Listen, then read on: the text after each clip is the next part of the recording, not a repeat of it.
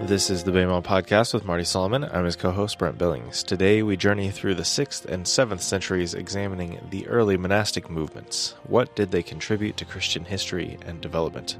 What was left undone? Absolutely. We got some presentations. Well, pretty much all these episodes through session 5, except for the very first and the very end. We're going to have some presentations, some timelines we've created to help you walk your way through. Remember, accuracy is not what we're going for with those timelines, but just the ability to see the larger picture there. So just note that's there when you get time and you're able. Check those out. All right, so this mostly Gentile Christian empire finishes their councils that we looked at in the last episode, and Rome falls. The Roman Empire shifts from an imperial political state to what some would call the Holy Roman Empire.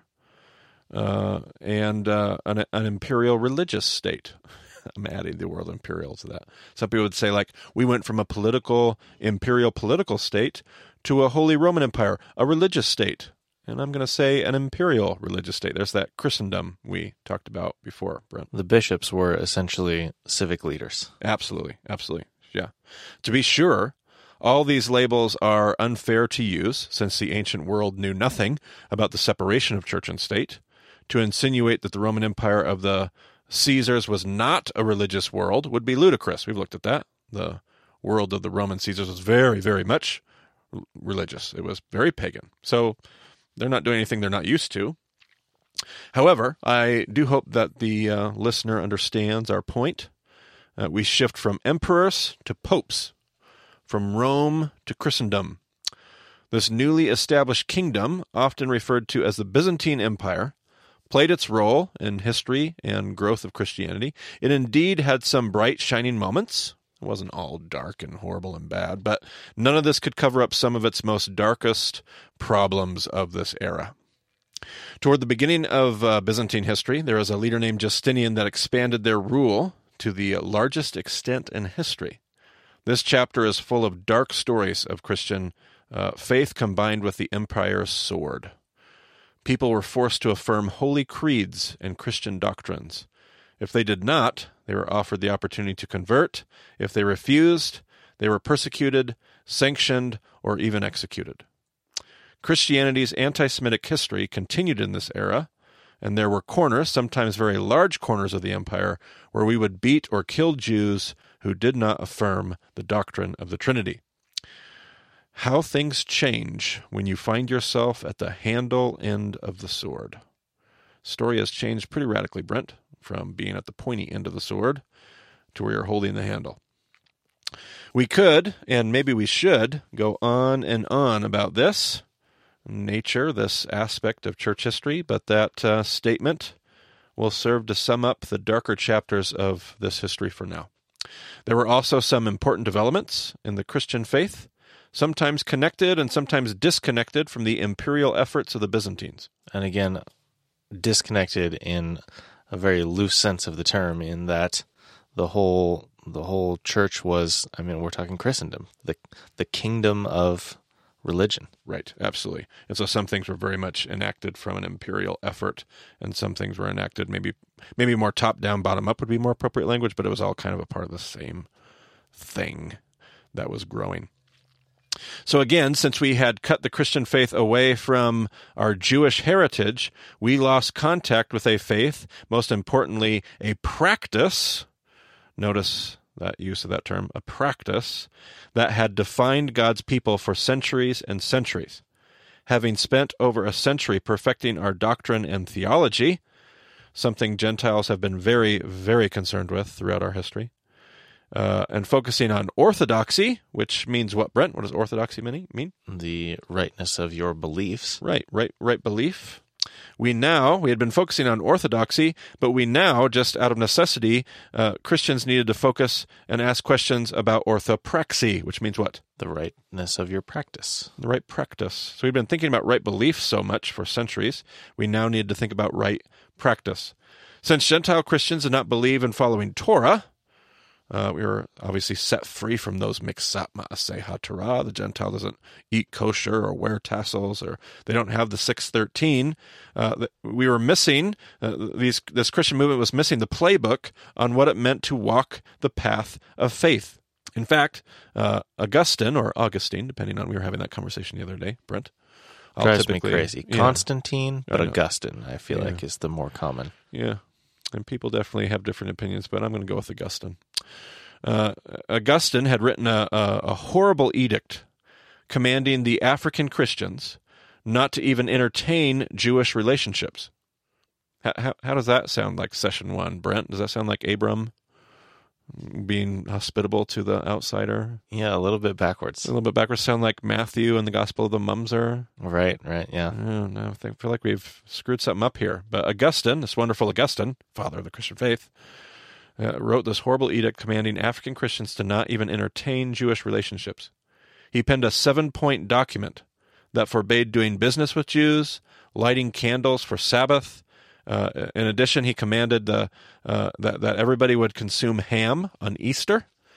So if you've ever wondered why everybody eats ham on Easter, you thank Augustine and Gentile Christian history. It's actually an anti-Semitic move to make a statement. So painful. About Judaism. Because I would thank him. Yeah. I would thank him very much. Absolutely. Well, it is in this setting that we've been talking about, that the monastic movements shined.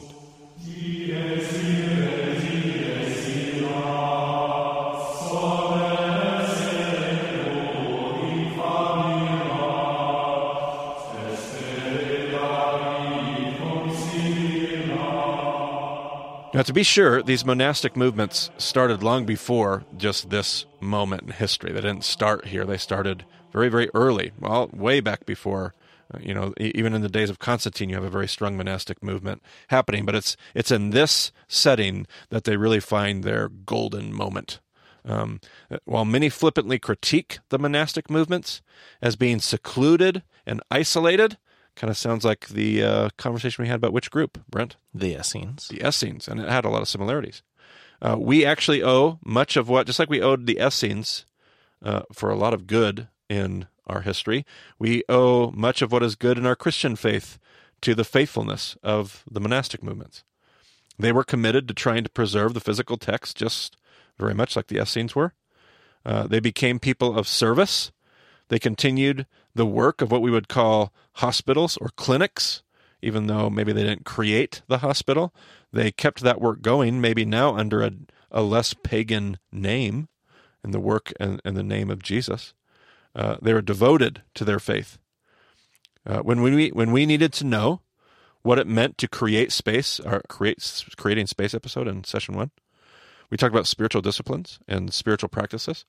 I'll tell you where we get that knowledge from. How do we know how to do that? We know how to do that from the monastics, from monks of long, long ago. They were experts in creating space for God in this new world. These movements helped many spiritually blind folks see. They were experts in prayer and discipline, corporate spiritual practices, and service. Because they struggled from isolationism, great thinkers like Gregory of Nyssa and Basil the Great taught some very important things about the idea of community. As history turned the corner into the 7th century, Gregory the Great, who would become the Pope at that time, came along and became what some have referred to as the father of medieval spirituality. It's a pretty cool term, the father of medieval spirituality. Gregory brought the world of Christendom its first large-scale taste of liturgy. What do you mean with liturgy, Brent? What does that mean? The order of the church. Yeah, church order. Yeah. How do we worship? The orthopraxy. How do we live it out? There's the worship, but then what do we do? How do we do it? How do we do worship? That's liturgy, church order. Kind of a Roman idea, really. Absolutely. Sure. Absolutely. One born out of necessity, but very much Western and Greek. They needed to give shape to something that they didn't have structure for. So he did things. He created liturgy through things like Gregorian chant. Gregorian chant, that's pretty cool. Pretty cool music. I had to study Gregorian chant when I was getting my music theory degree. a public corporate practice of worship kind of begun because of the work of, I mean, we already had corporate worship, but really it took on a new shape.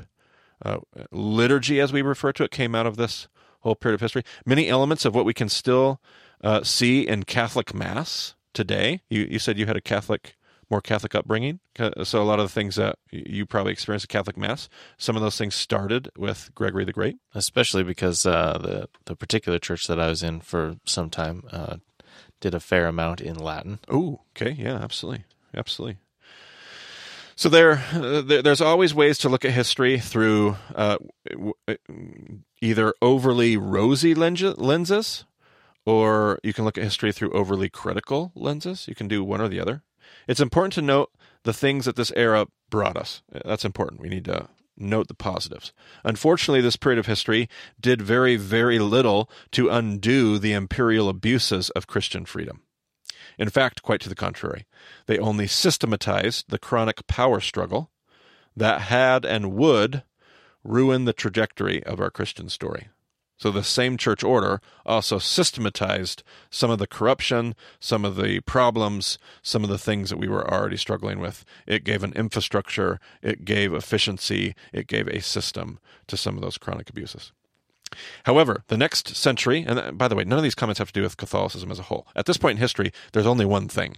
It's just Catholicism. Christianity and Catholicism are the same thing.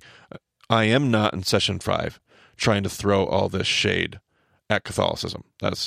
I have a deep, deep, deep appreciation for Catholicism. My Catholic brothers and sisters have taught me unbelievable things about my faith. So that I know a lot of Protestants do that. That is not what I'm doing. So if you think I'm doing that or you're hearing that, don't and stop it, because it's not what I'm doing. Not my thing. Okay, excellent. However, the next century would be spent learning to create space for a God that we maybe largely misunderstood.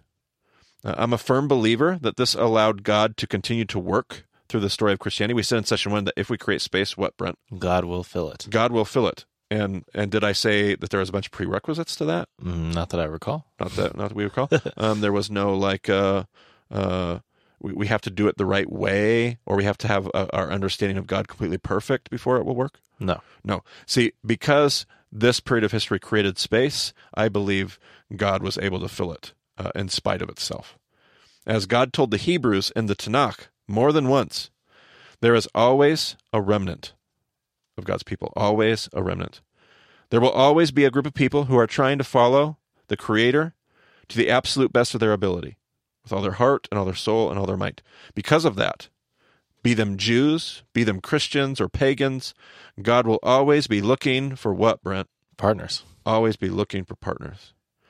But we will continue to have a hard time getting along, and it won't be long before we find more problems in our history to argue about. And that will lead us into the next chapter of session 5. This is kind of a somewhat encouraging moment, though, with this monastic movement. It is. And you can look at it lots of different ways. I'm sure some people look at it and be like, oh man, but it was actually all this other stuff. And that's true too. But you can hold the gem of history in such a way that you see a really positive glimmer of, okay, all is not lost. Yeah, and again, the vastness of the world is still very much a reality, and there's different stuff going on in different parts of the world, for sure. Absolutely. But yeah, there is some hope here. Yes, you can never sum up the human experience in just, those councils, how we jacked up Christianity with the councils in our last episode. It's not that simple. The world's much bigger than that, and there's much more going on, and there's good stories happening everywhere. What you look for, you will find, and that's true in church history. All right, that'll do it for today's episode. If you have any questions about the show or want to get in touch with us, go to BEMAdiscipleship.com. So thanks for joining us on the BEMA Podcast. We'll talk to you again soon.